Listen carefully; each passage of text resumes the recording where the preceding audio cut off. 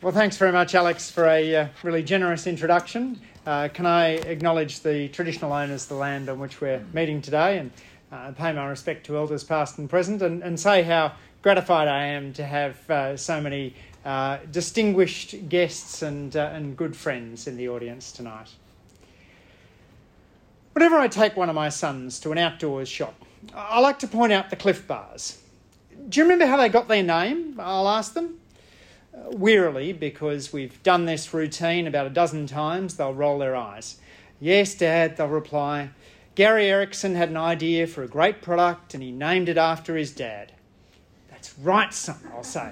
And don't you think there's a lesson in that for all of us? Like Gary Erickson, Bert Kelly honoured his father in creating today's talk. Truly the act of a modest member. Stan Kelly was a campaigner for free trade in an era where it was deeply unpopular. When Australian industry was settling down for a long snooze behind high tariff walls, he was arguing for the benefits of trade liberalisation. In 1929, Stan Kelly joined the Tariff Board. The next year, President Hoover signed into law the Smoot-Hawley Act, raising tariffs on over 20,000 goods. It was not a propitious time to be a free trader. And to be a Victorian free trader was tougher still. At the time of Federation, the colony of New South Wales was the only strong voice for free trade. Premier George Reid famously said that for New South Wales to join the Federation was akin to a reformed alcoholic setting up house with 5 drunkards, leaving the question of beverages to be decided later by majority vote. Yet over the coming decades, Victoria did produce the occasional free trader. Stan Kelly was one, Bert Kelly was another. Now, Bert was a proud Liberal Party representative, and I'm a Labor true believer. I've never shared Bert's electoral politics, but I've always admired his ability to argue for sound economic policy with a well-chosen anecdote and a witty turn of phrase. The book of his modest member columns, Economics Made Easy, sits next to the desk in my Parliament House office, and it's always fun to thumb through. In one 1979 column, Bert Kelly says that almost all economists are unpopular, and if they aren't, that is because they are not good economists or they are deceiving people. It's a pretty bracing words for an economist who's hoping to get re-elected next month. It's a true honour to follow in the footsteps of those who've given the lecture before me, including Anne Kruger, Ross Garnaut, Leslie Melville, John Stone and Bob Hawke. My thanks to the remarkably pansophic Alex Milmau and the Economic Society of Victoria for inviting me. So now to the talk. Even prior to COVID, there were signs that globalisation was in trouble. World trade volumes, which had outstripped world output for decades, began to slow. The election of populists in many countries threatened international institutions. Britain withdrew from the European Union, and American intransigence damaged the World Trade Organisation's ability to resolve trade disputes. The COVID pandemic accentuated that slide, just as the 1918-20 influenza pandemic helped to derail globalisation a century earlier. Pandemics increase our fear of foreigners and lend power to the isolationists. COVID empowered those who believe in shutting out the world and made life tougher for those who believe in the benefits of engaged multilateralism and diverse multiculturalism. COVID empowered racists, xenophobes, protectionists, chauvinists and jingoists. But to adapt Monty Python, what has economic openness ever done for us anyway? One way to answer that question is to look and see whether there's any relationship between Australian living standards and economic openness. Let me show you what I think is a fresh way of doing that. As a measure of relative living standards, I'm going to create a new metric, the share of the world's population who live in countries with higher average living standards than Australia. I'm going to use population and GDP data from Angus Madison's database, updated since his death. And that is effectively going to be looking at our performance in the Living Standards Olympics, weighting countries by their population size. To be beaten by Luxembourg then matters less than if we're beaten by the United States. Although this method has the disadvantage that it doesn't take into account the distribution of income within countries, it does mean that I can estimate it over nearly 2 centuries. In what I show you, I'm going to reverse the scale to reflect the fact that better economic performance means being beaten by a smaller share of the world. So in some sense, the best you can do is to be beaten by 0% of the world, which we do on a number of occasions. As a measure of openness, I'm going to use the sum of imports and exports divided by twice the national output. Both incoming and outgoing trade flows matter for openness, but summing them together and dividing by GDP risks producing a figure that goes over 100%. Dividing by twice GDP averts that problem. So, what do we get when we graph those two? Here's figure 1, showing those two metrics. So our performance is the blue line, the share of the world population with mean income above Australia. That's off the left scale, which is reversed. And the red line is economic openness. Exports plus imports divided by twice GDP. Red line plotted off the right axis. And you can see that during the 1850s and 1860s, Australian living standards were so high that only 2 to 5% of the world population dwelt in more affluent countries. From 1875 to 1891, with the sole exception of 1882, Australia had the highest per capita incomes in the world. By the early 1900s, Australia's relative standing had begun to fall. In the 1930s, almost 10% of the world's population lived in countries richer than Australia. During the post-war decades, we climbed back up the ranking a bit, with around 7% of the world's population outperforming us. Then, from the early 1990s, we rose further still. Since the late 1990s, Australia has been in the top 5% of living standards globally. And then there's openness. That's the red line plotted on the right scale. During the mid-1800s, our openness share was about 1/3, though this figure fell to about 15% by the 1880s. Openness fell in the 1930s and during World War II, rose immediately after World War II ended, and then dropped again in the 1950s and 1960s. It steadily increased during the 1980s and 1990s, and has remained at around 16% during the 2000s. The two series aren't perfectly correlated. For example, when Australia had the highest average living standards in the world, our level of economic openness was declining, albeit off a high base. But the series do move together in the period after the Second World War and during the 1980s and 1990s. And the association is statistically significant. Adrian, you might want to close your ears at this point.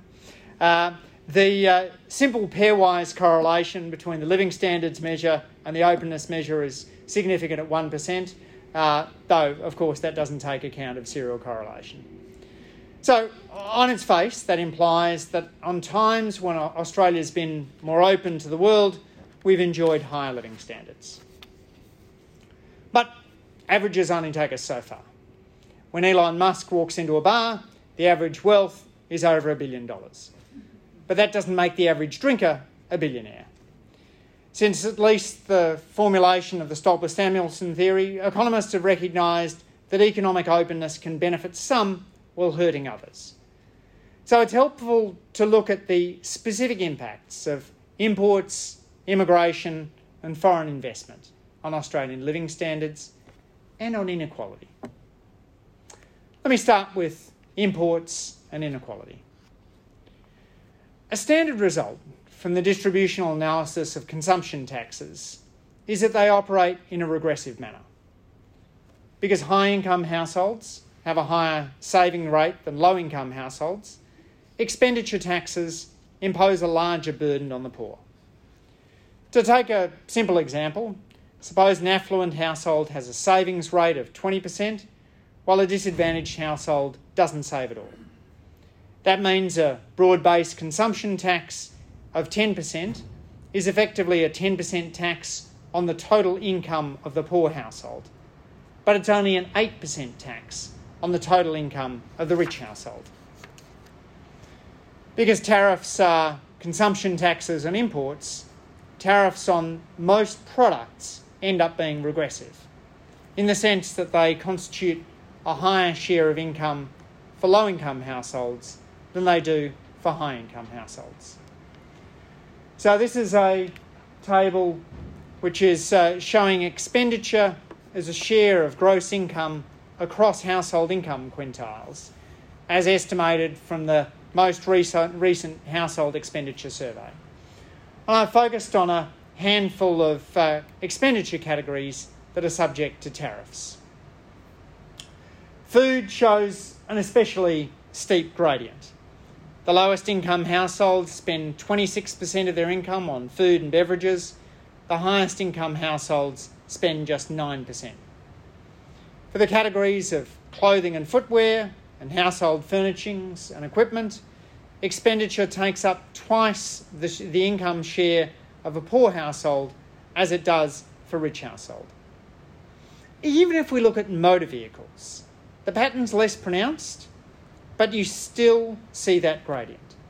Vehicle purchase is a higher share of income for the lowest income households than it is for the highest income households. You can see there, motor vehicles make up 2.82% of expenditure of income for the lowest income households, 2.34% for the highest income households. If we look at books and other printed material, subject to some tariffs but also affected by parallel import laws, you've now got a gradient that's as steep as it was for food. The budget share on books isn't very big on average, but it's 3 times bigger for the poorest households than it is for the richest households. Now, it's hard to calculate average tariff levels for those various expenditure categories. Tariffs vary by country, free trade agreements reduce the basic tariff levels.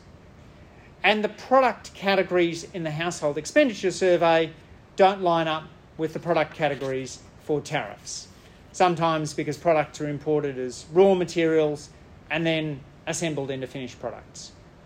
You've also got to make some assumptions about the degree to which retailers mark up tariffs that are applied at the importation stage. So there's a lot of complications there, but none of them are likely to affect the distributional impact of tariffs. For example, a clothing tariff that raised retail prices by 5% would equate to a 0.16% tax on the income of the poorest households, but a 0.08% tax on the income of the richest households.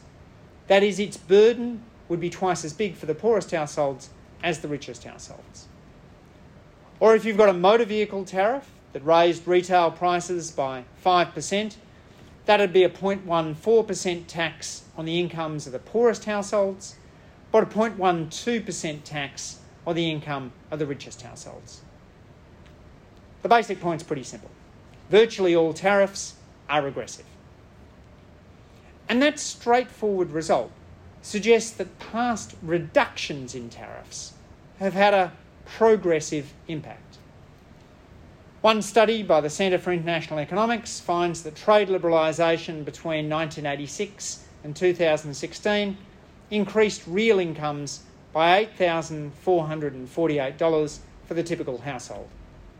It's a suspiciously precise figure, but we'll take it as read. In proportionate terms, that's likely to have had a greater impact on poor households than in rich households. And appropriately enough, the biggest trade liberalisation that taken place in the 1980s was accompanied by structural adjustment plans for workers in the textile, clothing and footwear sectors. Recognising that while there was an aggregate community benefit of lower prices, there was also a localised employment impact in those industries. And it's worth just stopping for a moment just to reflect on how remarkable the price reductions have been. I went to school in the 1970s and 1980s, and I remember the cost of school shoes being a non-trivial impact for my middle-class parents. And that need not be true today. When I wrote a book called Choosing Openness a couple of years back, I went back through old newspapers to gauge the impact of trade liberalisation on Australian prices. Specifically, I found old Kmart catalogues and matched them up with what you'd find on the Kmart website today. So in 1987, Kmart was selling children's shoes for $10 and men's work boots for $28. Then I went on 30 years later, 2017. Kmart was then selling children's school shoes for $9 a pair and men's work boots for $34 a pair. So the children's school shoes had gone from $10 to $9. The men's work boots had gone from $28 to $34. Which basically means Kmart could have kept the same shelf stickers for 30 years. From the era of Dirty Dancing to the era of Ed Sheeran. Those tags would have looked pretty yellowed and scuffed, but their prices would have remained accurate to within a few dollars, despite the fact that nominal wages tripled over this period. As economists have pointed out, lower tariffs didn't just mean cheaper products, it meant more choices. As tariffs fell, it became more viable for retailers to import a vast range of products where it just wasn't economic in the high tariff era. Over the past generation, the number of different car models sold in Australia has tripled. Our supermarkets stock more product lines than ever before. If you've got a quirky hobby, you play an unusual sport, you enjoy a rare cuisine, you're likely to have gotten a disproportionate benefit from trade liberalisation. And indeed, one interesting economic study suggests that the consumer benefit of a wide range of goods might be larger than the consumer benefit of cheaper prices. The foundation of trade is comparative advantage. If you pay someone else to cut your hair and fix your car, you already enjoy the benefits of comparative advantage locally. International trade just reflects the same idea on a global scale. My colleague Madeline King has pointed out that if every nation had to supply its own medical equipment, healthcare costs would soar. Try treating all your ailments only with medicines that were invented and produced in Australia, and you'll quickly see how the global flow of innovation and products has made us healthier. Economist James Ingram pointed out in the 1970s that we can think of trade as akin to a magical machine that turns our exports into imports. We fill ships with iron ore, wheat and gold. They return laden with furniture, trucks and smartphones. That magical trade machine produces those things more cheaply than would be possible if we had to build them domestically. That's comparative advantage in action. Yet over recent years, the number of harmful trade measures has risen sharply. For over a decade, Global Trade Alert, an initiative of the London-based Centre for Economic Policy Research, has tracked the number of harmful trade restrictions. From 2009 to 2021, the figure rose by a quarter, from 2,098 to 2,684. Over that period, Australia was the victim of 1.1% of harmful trade restrictions, and we were the perpetrator of 1.4% of harmful trade restrictions. Global Trade Alert estimates that back in 2009, 28% of Australian exports were at risk from harmful trade measures. By 2021, that figure had risen to 73% of Australian exports at risk from harmful trade measures. What holds true for trade in general also holds true for trade with China. As the Australian National University's Shiro Armstrong has noted, free trade that excludes China isn't free trade, since more supply chains run through China than any other nation. Because of that, China has a huge stake in maintaining a rules-based order, and Australia has a strong interest in encouraging the Chinese leadership to maintain the system that's massively benefited their nation since China joined the World Trade Organization in 2001.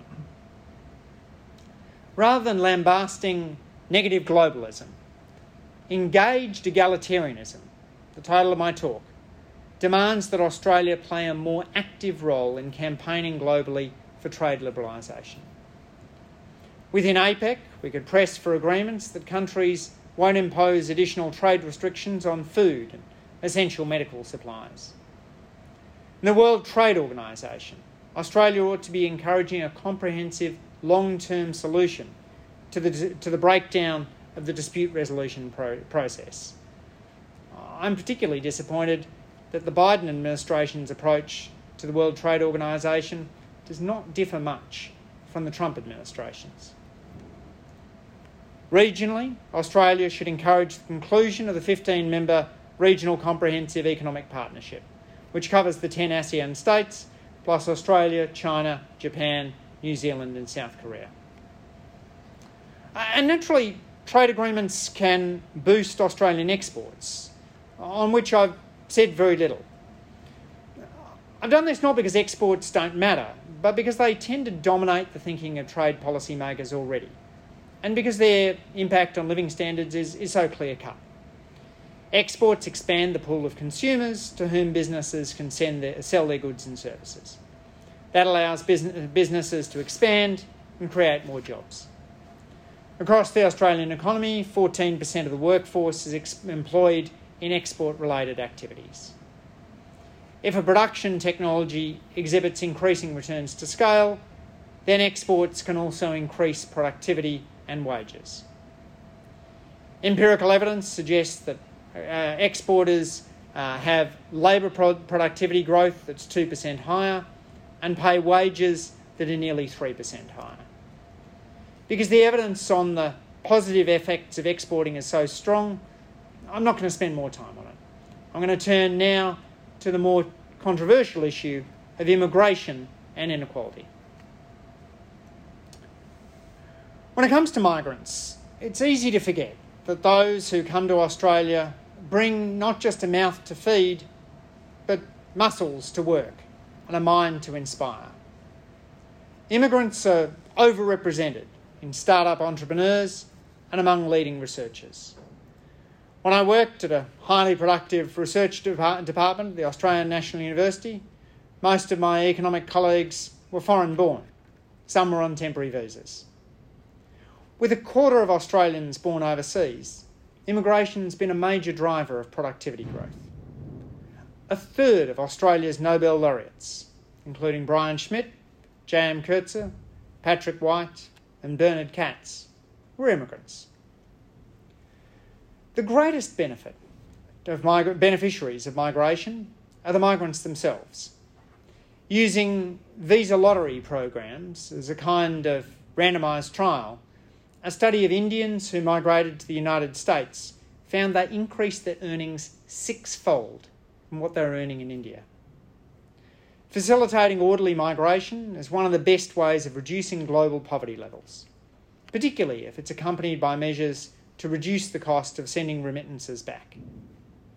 Globally, remittances exceed the total value of all foreign aid. They account for 41% of Tonga's GDP, 29% of Nepal's, 18% of Samoa's. For those nations, migrants matter. The impact of immigration on the wages of the native-born has been hotly debated by economists.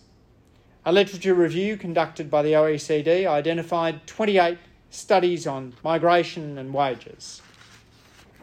Of those, 13 reported no effect, 7 a small positive effect, 8 a small negative effect.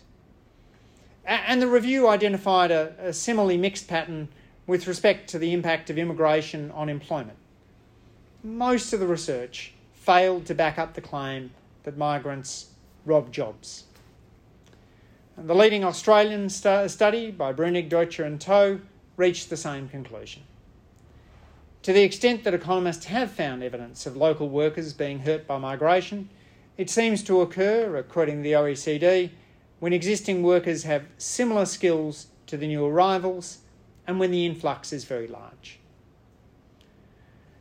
To the extent that migrants affect wages and employment, it's crucial to ask the question, whose wages? For example, a country dominated by low-skill immigration might experience a large influx of gardening hands. If the inflow is large enough, that might decrease wages among native-born gardeners.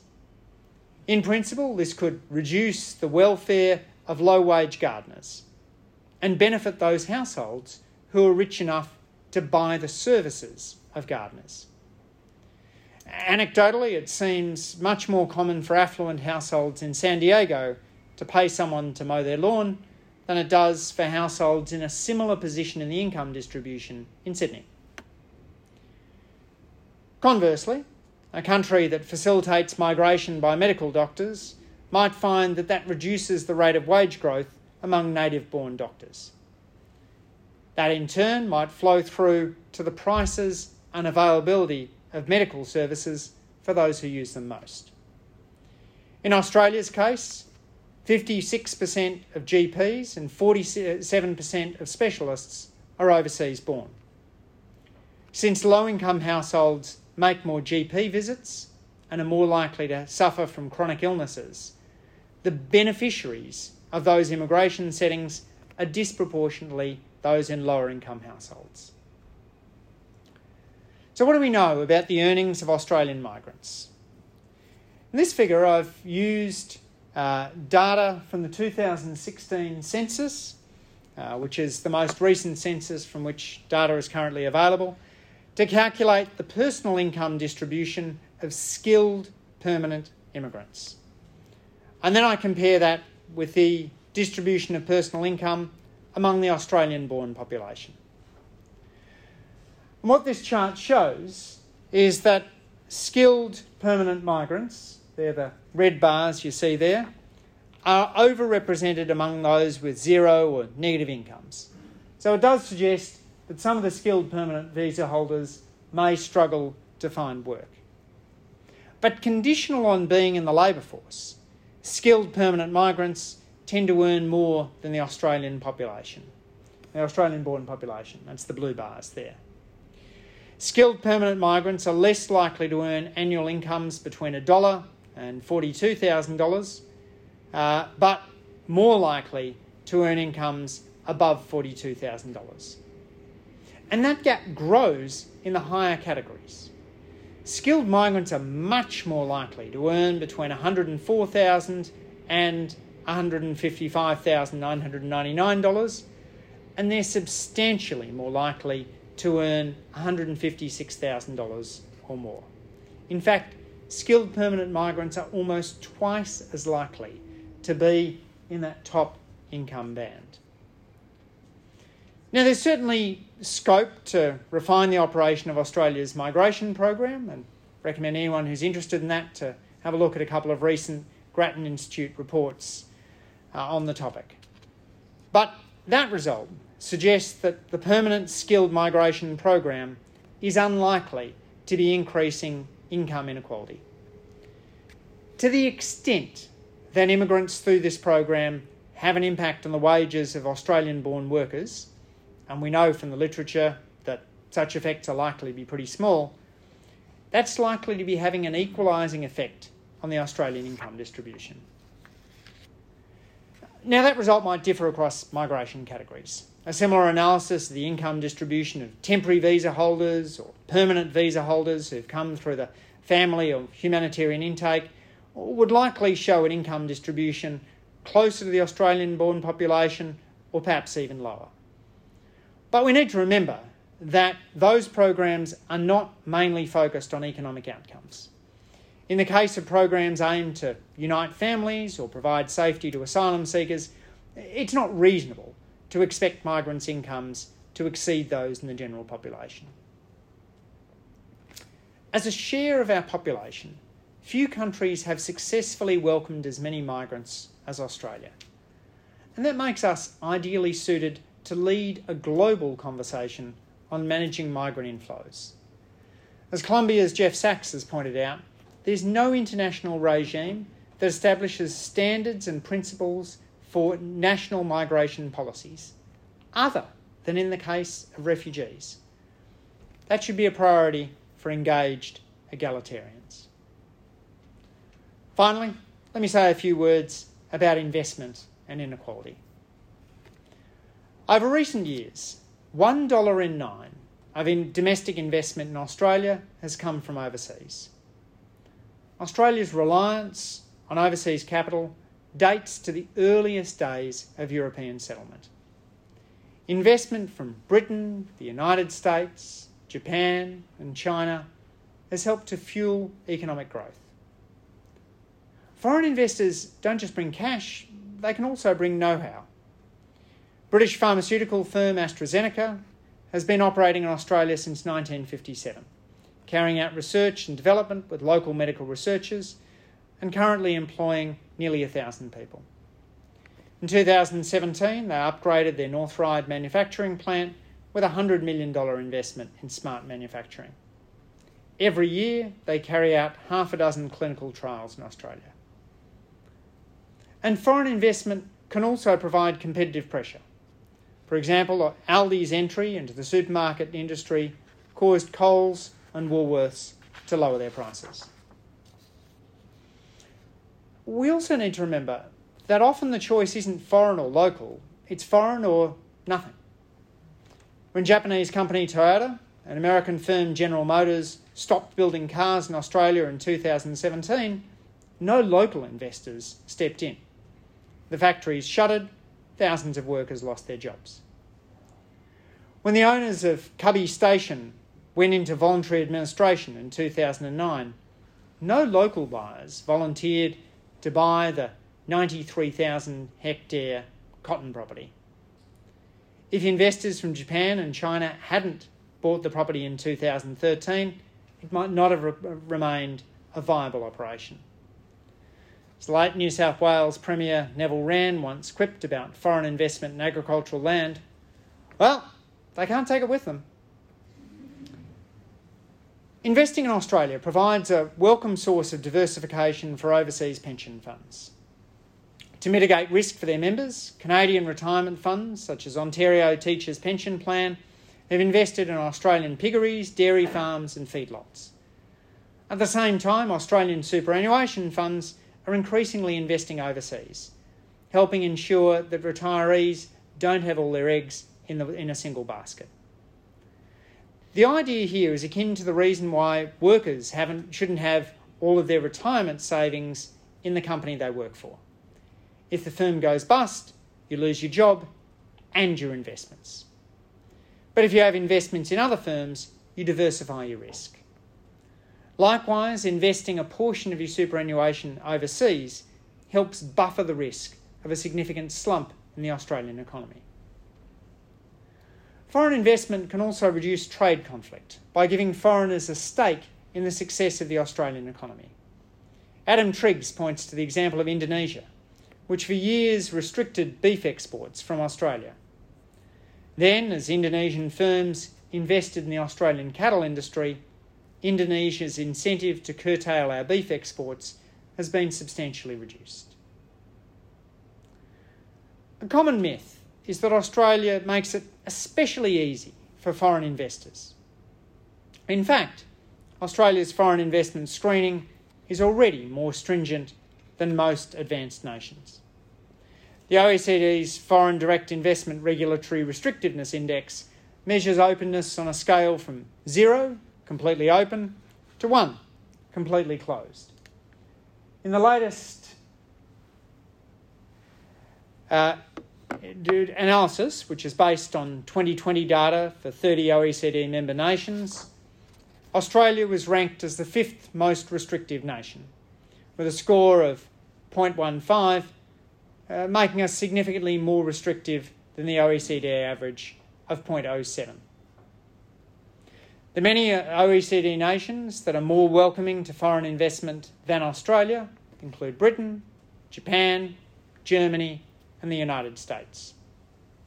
Looking in the opposite direction, one of the few that has tougher foreign investment screening rules than Australia is New Zealand. According to a recent Productivity Commission study, if Australia tightened our foreign investment rules to match those across the Tasman, net investment would fall 1.3%, gross domestic product would fall 0.26%, and gross national income would fall 0.17%. In recent decades, capital deepening has been a major source of productivity gains. Simply put, investing in better industrial machines, newer computers, and more efficient offices increases the amount that workers can produce every hour. So in the long run, as we know, productivity gains are the main source of wage gains. That means that if we want fatter pay packets, foreign investment can help. Scarce factors earn higher returns, so banning foreign investment would raise the rate of return for existing capital owners. Since capital is highly concentrated, that would deliver windfall gains to the most affluent.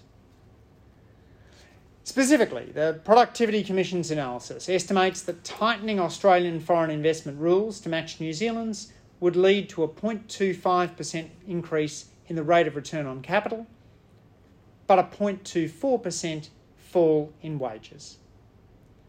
For a worker on median earnings of $1,200 a week, that would amount to a $150 annual loss. Part of that wage loss is driven by job loss, with sectors likely to shed jobs if foreign capital dries up. Although foreign investment tends to be concentrated in sectors with above average earnings, mining, manufacturing, financial services, the combination of a wage reduction and an increase in the return to domestic capital would probably increase overall income inequality. At the very least, we know from the GNI and the GDP results that it would reduce aggregate economic well-being. Engaged egalitarianism recognises that foreign investment can boost equality. One way to think about foreign investment is that it raises the ratio of capital to labour in an economy. If labour markets work as they should, then more capital per worker ought to lead to higher wages. Just as workers earn less in capital-scarce Uganda than in capital-rich Switzerland, so too Australian workers should benefit from an increase in the national capital stock. That's true whether the investor lives in Townsville, Toronto, or Tokyo. Over the past 2 centuries, Australia's economic performance on the global stage has been strongest when our nation is most engaged with the world. In the 1880s, when Australia's income per person placed us number 1 in the world, the trade share was high. And that was also a period in which foreign investment funded almost half of all domestic investment. And it was a period when many Australians were new immigrants. Indeed, of all of the migrants who left Europe from 1851 to 1915, 7% went to Australia. We were the 3rd most popular destination. Amazing statistic, given that we were relatively small and very distant. And the earnings gap in that era was vast. A 19th century labourer in Sydney was earning twice as much as their counterparts in San Francisco and Chicago. By contrast, Australia's retreat into isolationism behind the walls of white Australia and tariffs saw the country slip backwards in relative terms from other countries' living standards and productivity. When the economy re-globalised in the 1980s and 1990s, we began climbing the ladder, closing the gap in living standards between us and more internationally engaged nations. but Australia still has a productivity problem, and our lack of global engagement is part of the challenge. Stephen Kirshner reports that Australia's trade share is substantially lower than the typical high-income country. On the COF Globalisation Index, we rank 28th, nestled between Croatia and Malaysia. Australia could also benefit from increasing the diversity of our economy. On the Harvard Atlas of Economic Complexity, Australia ranks 86th, putting us between Oman and Uzbekistan. We're not just too disengaged with the world. We have too many economic eggs in too few baskets. Autarky isn't just bad for productivity, it can also worsen inequality. Tariffs on imports tend to be regressive, so increasing trade restrictions imposes a proportionately larger burden on poorer households. Skilled permanent migration to Australia has seen an influx of high-wage earners, so even if migration decreases wages, for which the evidence is pretty patchy, the impact of skilled migration may be to reduce earnings inequality. Modelling of foreign investment suggests that a more restrictive approach would reduce wages. The same is doubtless true for a reduction in exports, which would effectively shrink the market size for Australian firms. In the spirit of Stan and Bert Kelly, I've outlined a few ideas about how Australia could step up our global approach, guided by the philosophy of engaged egalitarianism.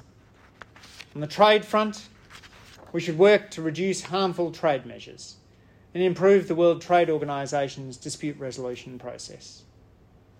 On immigration, we should work with other nations to develop a more unified approach to people flows. On foreign investment, we should avoid tightening screening.